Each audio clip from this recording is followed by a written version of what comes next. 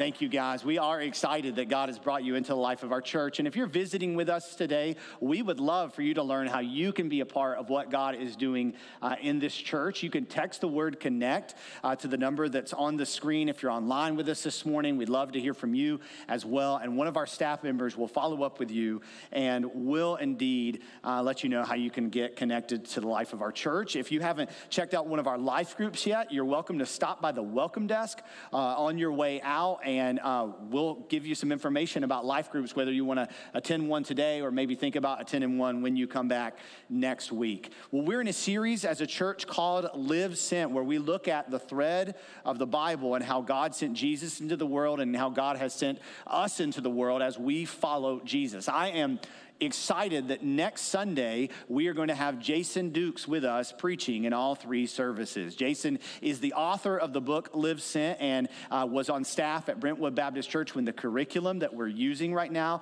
in our life groups was written. And so I'm excited that he will be with us next Sunday morning preaching in all three services. Today we are in Luke chapter 15. As you turn to Luke chapter 15, I want us to pray that God would speak to us this morning. And for some of you, you may know this, but for almost 3.5 years, I've been the pastor of this church. And for those 3.5 years, every Sunday morning, Dan Hinkle has met with me to pray with me whenever he's in town.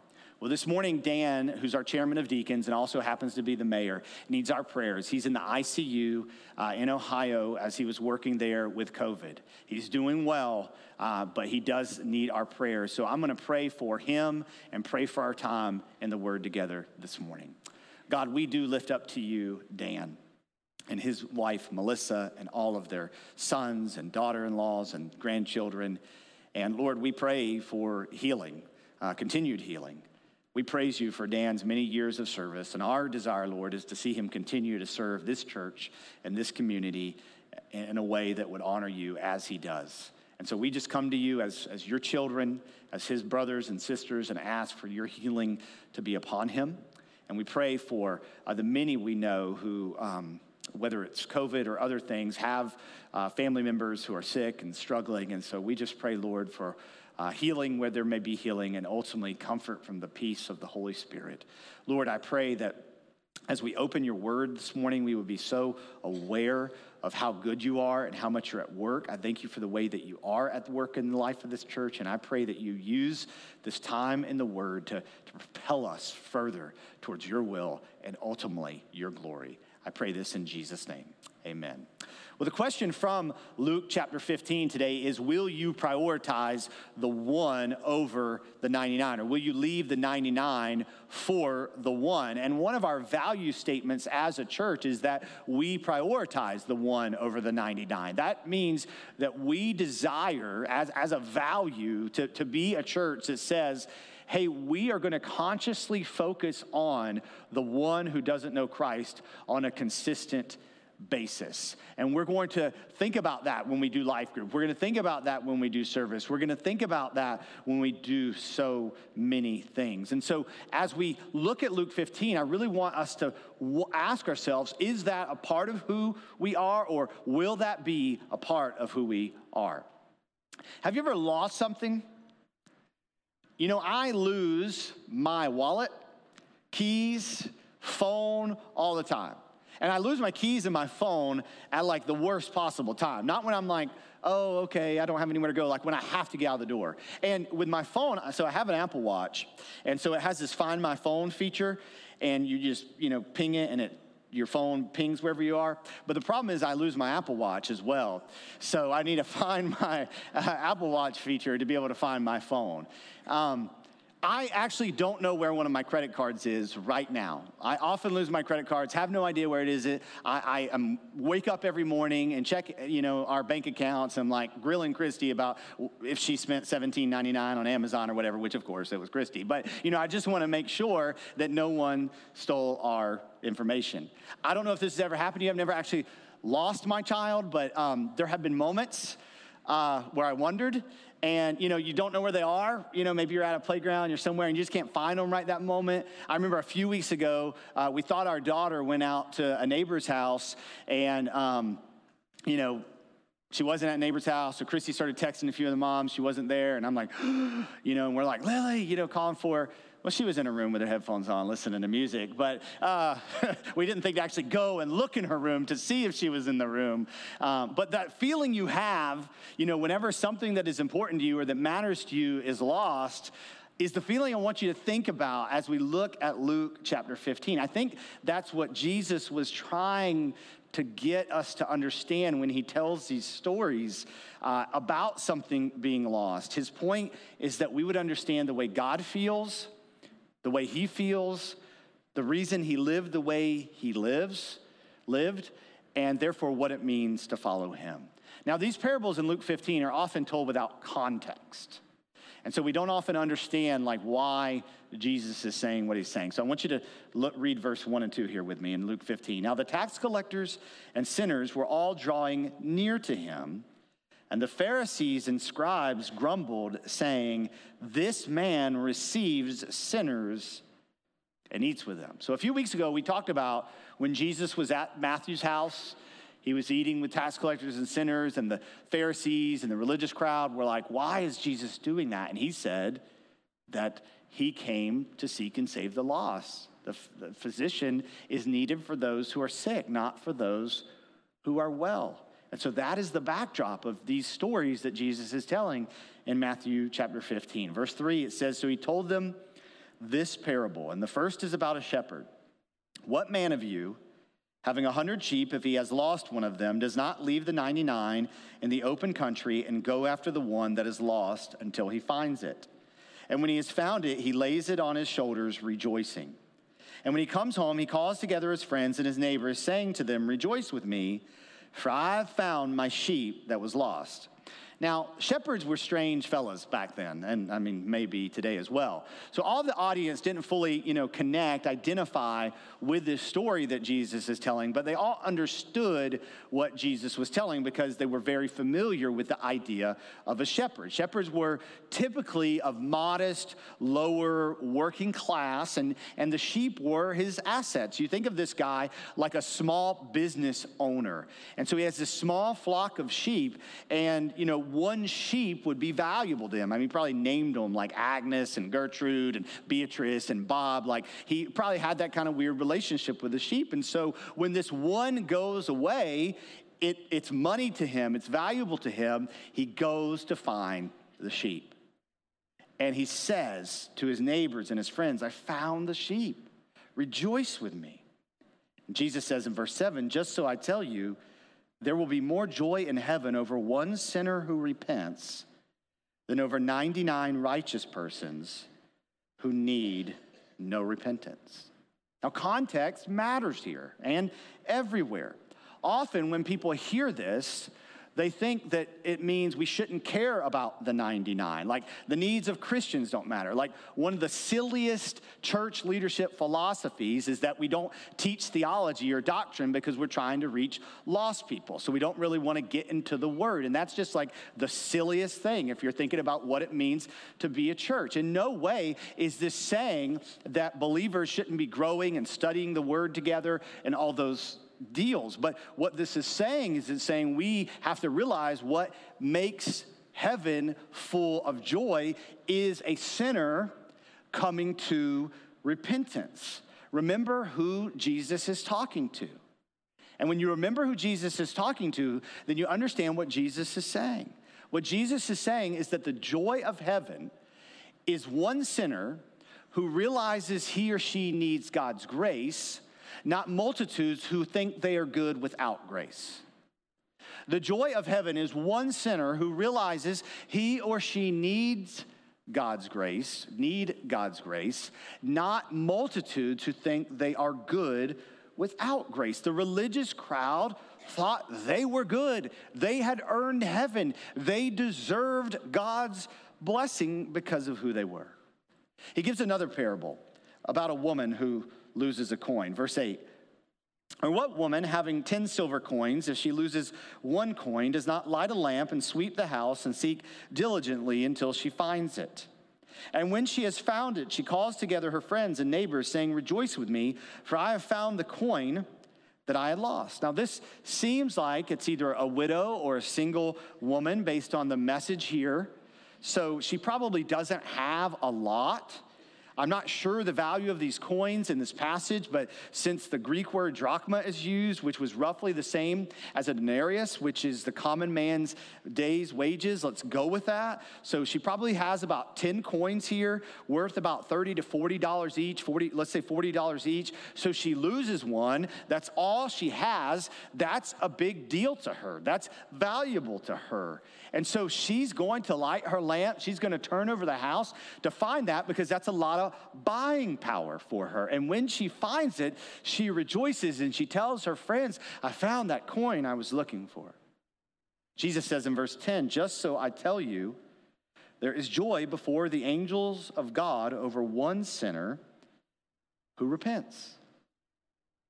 This is his message to the Pharisees.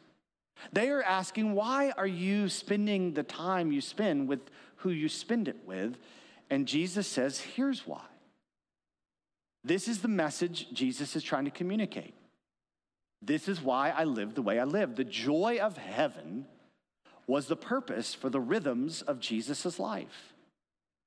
This is why Jesus did what he did when he was on earth, because he was living for the joy of heaven. You want to know why I do what I do? Why I receive sinners and eat with them? Because the shepherd goes after the lost sheep, because the woman looks for the lost coin. And the joy of heaven is someone coming to repentance. And I, Jesus, and the Father are one, he says. In John chapter 10, and I think in your Bible app, in bulletin, it actually says John chapter 15. But in John chapter 10, verse 24 through 30, here are the words of Jesus. It says, so the Jews gathered around him and said to him, how long will you keep us in suspense? If you are the Christ, tell us plainly. Jesus answered them, I told you, and you do not believe. The works that I do in my Father's name bear witness about me. But you do not believe because you are not among my sheep. My sheep hear my voice, and I know them, and they follow me. I give them eternal life, and they will never perish, and no one will snatch them out of my hand. My Father who has given them to me is greater than all, and no one is able to snatch them out of the Father's hand. I and the Father are one. He says, the Father's message is that you would have eternal life. That's the Father's will, and that's what I am living for. I and the Father, Jesus says, are one. And his third parable in Luke chapter 15 is about a father. Luke chapter 15 verse 11 says, and he said there was a man who had 2 sons. And the younger of them said to his father, Father, give me the share of property that is coming to me. And he divided his property between them. So this man had an inheritance. 2/3 of his inheritance would go to his older son, because the firstborn son received the double portion, and 1/3 of it would go to his younger son, since he only had 2 sons. Normally, this inheritance would be given after you died. It would be received after you died, much like it is today. Based on what we learn later in this text, this father was rather wealthy. And the younger son says to him, I don't care about being with you anymore. I want my inheritance now. Basically, he says, my life would be better if you were dead, Dad. I have 5 children. The thought of any of them looking at me in the eyes and saying to me, the best case scenario for my life is that you would die. The second best case scenario, Dad, is that you would cash in your retirement and liquidate your assets and give me what you plan to leave me, which I'm only 38, so it's not a lot at this point, so don't get excited. So that I can enjoy it now. Well, to think of my children telling me that is devastating. When we say to God, God, I want what you have to offer me. I want a family. I want a house. I want a job. I want the vacations. I want comfort. But I don't really want to spend time with you. That's what we're saying to God. Friedrich Nietzsche, the famous atheist philosopher said that God is dead, and he said that so that society could function without God. But I would say that many professing Christians function as if it would be better if God were dead. It would be better if we never had to see God and we could just have the stuff that God can give us. And so this younger son says to his dad, I want it now. I don't want to be around you anymore. I want it and I want to go. And the father gives it to him. Verse 13. Not many days later, the younger son gathered all he had and took a journey into a far country. And there he squandered his property in reckless living. The Greek verb that's used here means that he converted the property to cash. So he sold off some of the property, some of his father's stuff for liquidity right now, and he lived with abandon. He did whatever he wanted to do, not worrying about the consequences of what that brought. And verse 14 says, when he had spent everything, a severe famine arose in that country, and he began to be in need. He spent everything he had, and at the same time, the economy collapsed. And he had nothing. And he was hungry, and he was in need of shelter. And verse 15 says, so he went and hired himself out to one of the citizens of that country, who sent him into his field to feed pigs. Now, this is being clearly communicated to a Jewish audience that a Jewish man went to a Gentile country, got one of the only jobs that he could get, feeding the pigs. Jews considered pigs to be unclean. They wouldn't eat them. They didn't want to touch them. And here he is getting a job feeding the pigs. And verse 16 says, and he was longing to be fed with the pods that the pigs ate, and no one gave him anything. There's a saying, a Jewish saying, that when a Jew eats a pig's pod, he repents. It means that things have gotten so bad for a Jew to have to get to this place that it's time to realize your life is a wreck and you need God's help. That's how bad things have gotten for him. Now, I realize that by understanding the context, the Jewish audience, that it brings more meaning, I guess, but I'll be honest with you, I didn't need the cultural context to realize that wanting to eat with the pigs is pretty bad. And so verse 17 says, but when he came to himself, he said, how many of my father's hired servants have more than enough bread? But I perish here with hunger. I will arise and go to my father, and I will say to him, Father, I have sinned against heaven and before you. I am no longer worthy to be called your son. Treat me as one of your hired servants. He went from being a fortunate son to dumpster diving at a restaurant where he bussed tables. He was going to inherit the family inheritance and business, and now he's a poor farmhand who's jealous of what the animals eat. And he says, I was a son, but even my father's servants have it better than I have it now.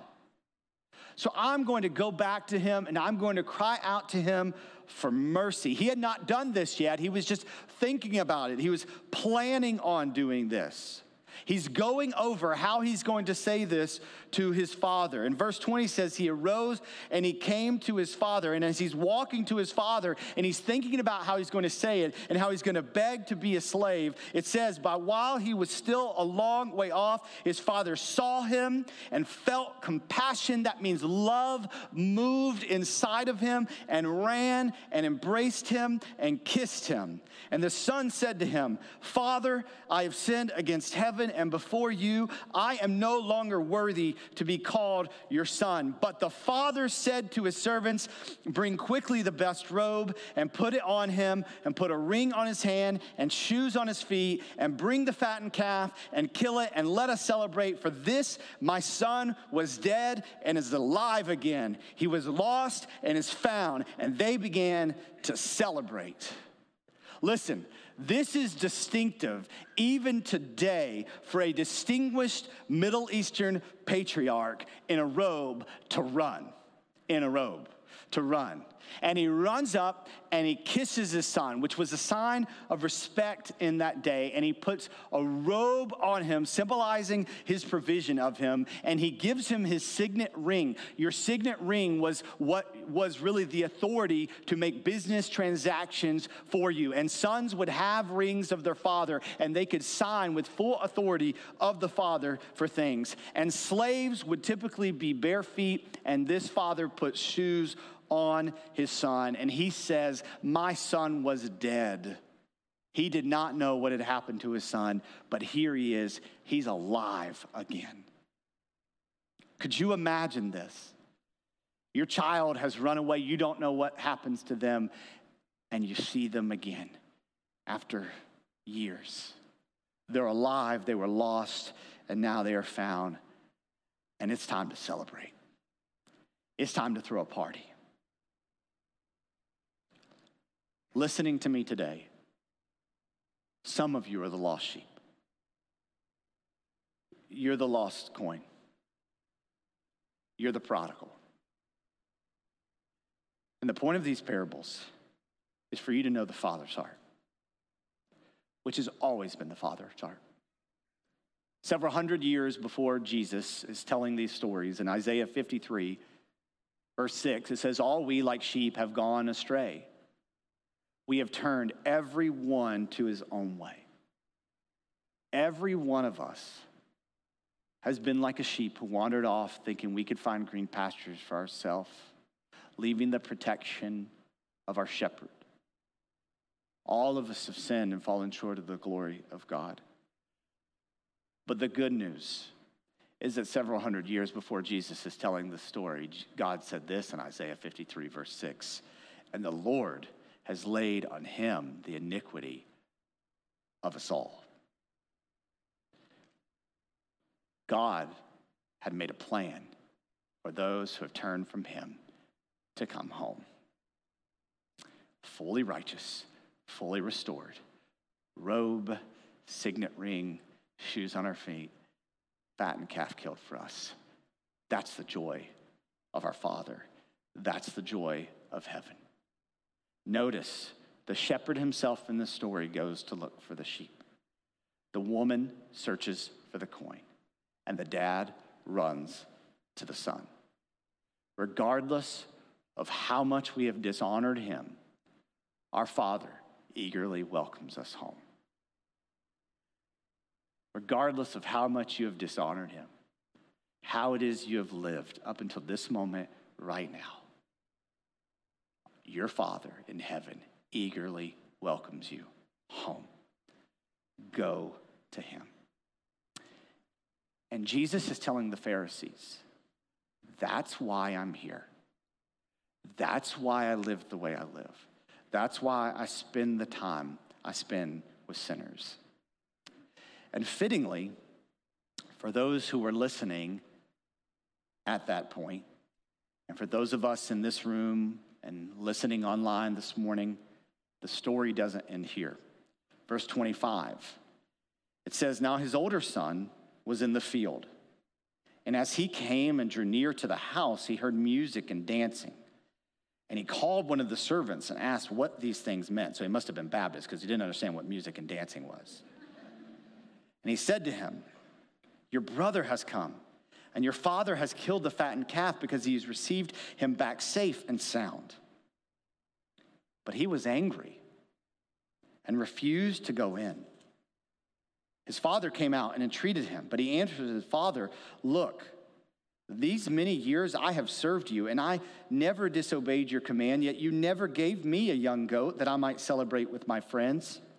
But when this son of yours came, who has devoured your property with prostitutes, you killed the fattened calf for him.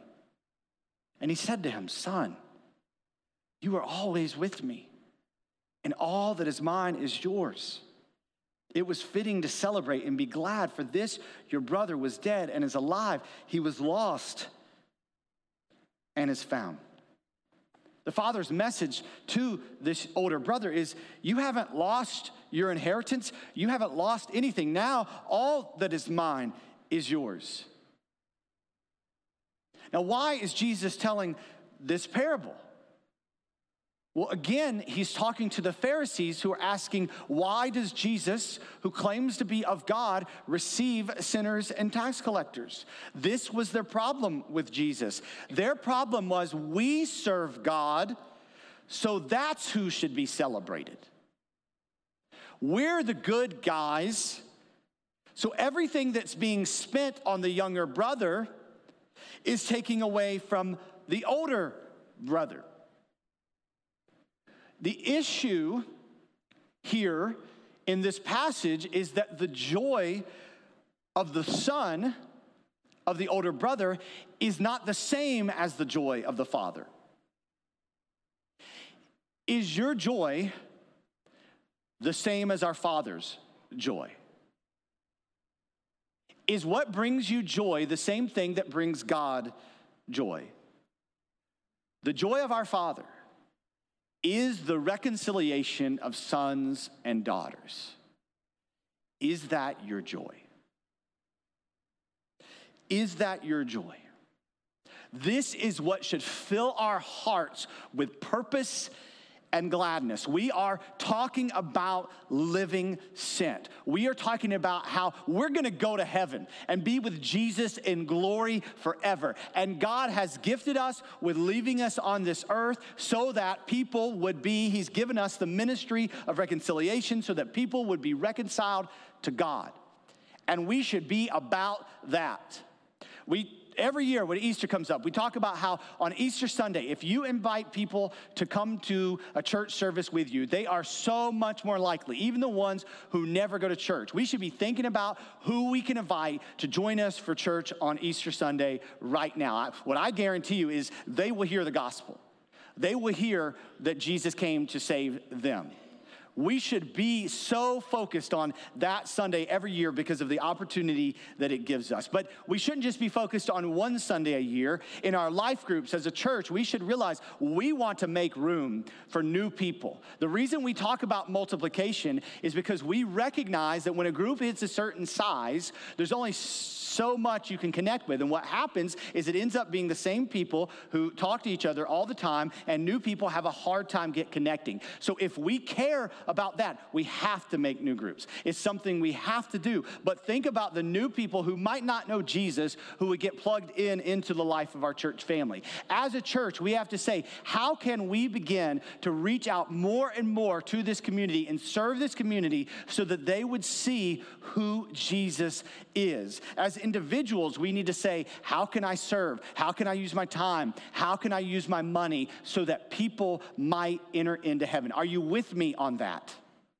Are you with me on that? Because if you're not, can you really say you're living for God? Can you really say I'm living for what the Father wants?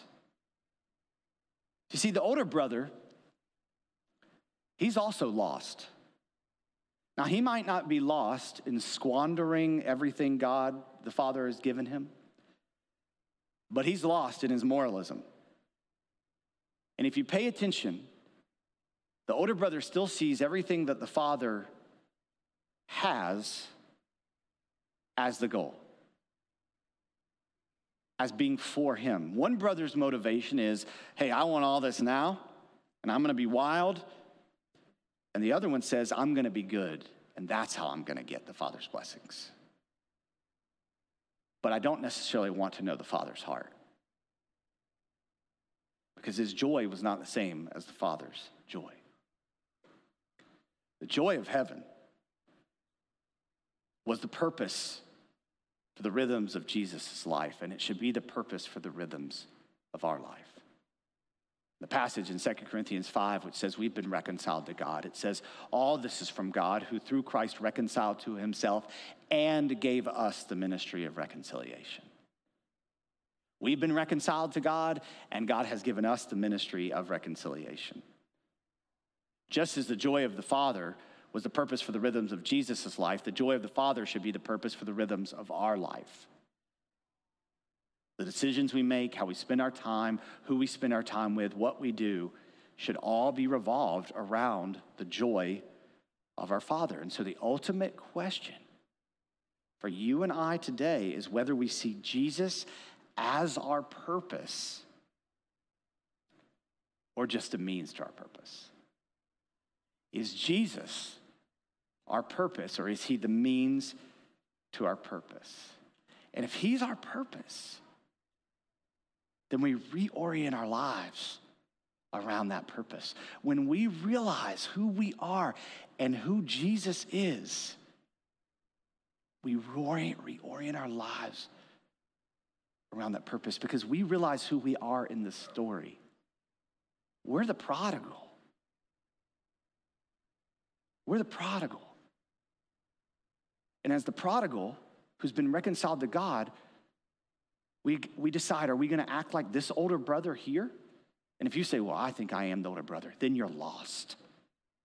I love you, but you're lost. If you think, hey, I've lived my life well and I deserve God's blessing, then you don't realize Isaiah 53:6, every one of us like sheep have gone astray. And then we see where our heart should not be in this picture of the older brother. But what all of this is getting to, what all the Bible's getting to, is that Jesus, he is our true older brother. Jesus is our true older brother. And what Jesus is telling the Pharisees, why are you the way you are, Jesus? Why do you do the things you do, Jesus? Why do you spend the time you spend with the people you spend with? He says, I'm searching for the lost sheep. I'm searching for the lost coin. I'm going to rescue my brother. Romans 8:28 and 29 says, we know that for those who love God, all things work together for good, for those who are called according to his purpose, for those whom he foreknew, he also predestined to be conformed to the image of his Son, in order that he might be the firstborn among many brothers. That Jesus would be the true older brother who would leave the Father's house, risking his inheritance, so that we might come home. You see, Jesus went out looking for the younger brother at his own expense. Jesus was stripped of his royal garment so that we could be robed in the righteousness of our Father. Jesus' hands, which were the very hands of God, were nailed to the cross so that we might be given the authority of God in our lives again. And Jesus was what was sacrificed so that there would be a party in heaven. And to live sent means to realize what Jesus has done for us in reconciling us to God, and to live our lives so that others would see him. And if we know the Father, that's our joy. That's our joy, is what the Father takes joy in. Will you pray with me? Father, I pray this morning for the one who's run. They're the lost sheep, they're the lost coin, they're the younger brother, the prodigal son. And they've run from you, Lord. But in this moment, they've come to themselves and they realize being a servant of God would be better than where I am right now. And I pray that they would go home. But God, I pray that they realize that in the story of our Heavenly Father and Jesus, Jesus is out looking for us. He has come to the earth for us, and he takes us home. And we are sons and daughters in our Father's house. And God, fill your church, fill your sons and daughters, fill my brothers and sisters in Christ in this room and watching online this morning with the joy of our Father. And help us to live our lives in anticipation of people being welcomed home. And I pray you would stir in our hearts. And God, I pray that you would begin to help us to live sent, to see people reconciled to God. Praise Jesus for that gift. Fill us with your joy and use us for your glory. because you're the only one that deserves glory. In Jesus' name we pray. Amen.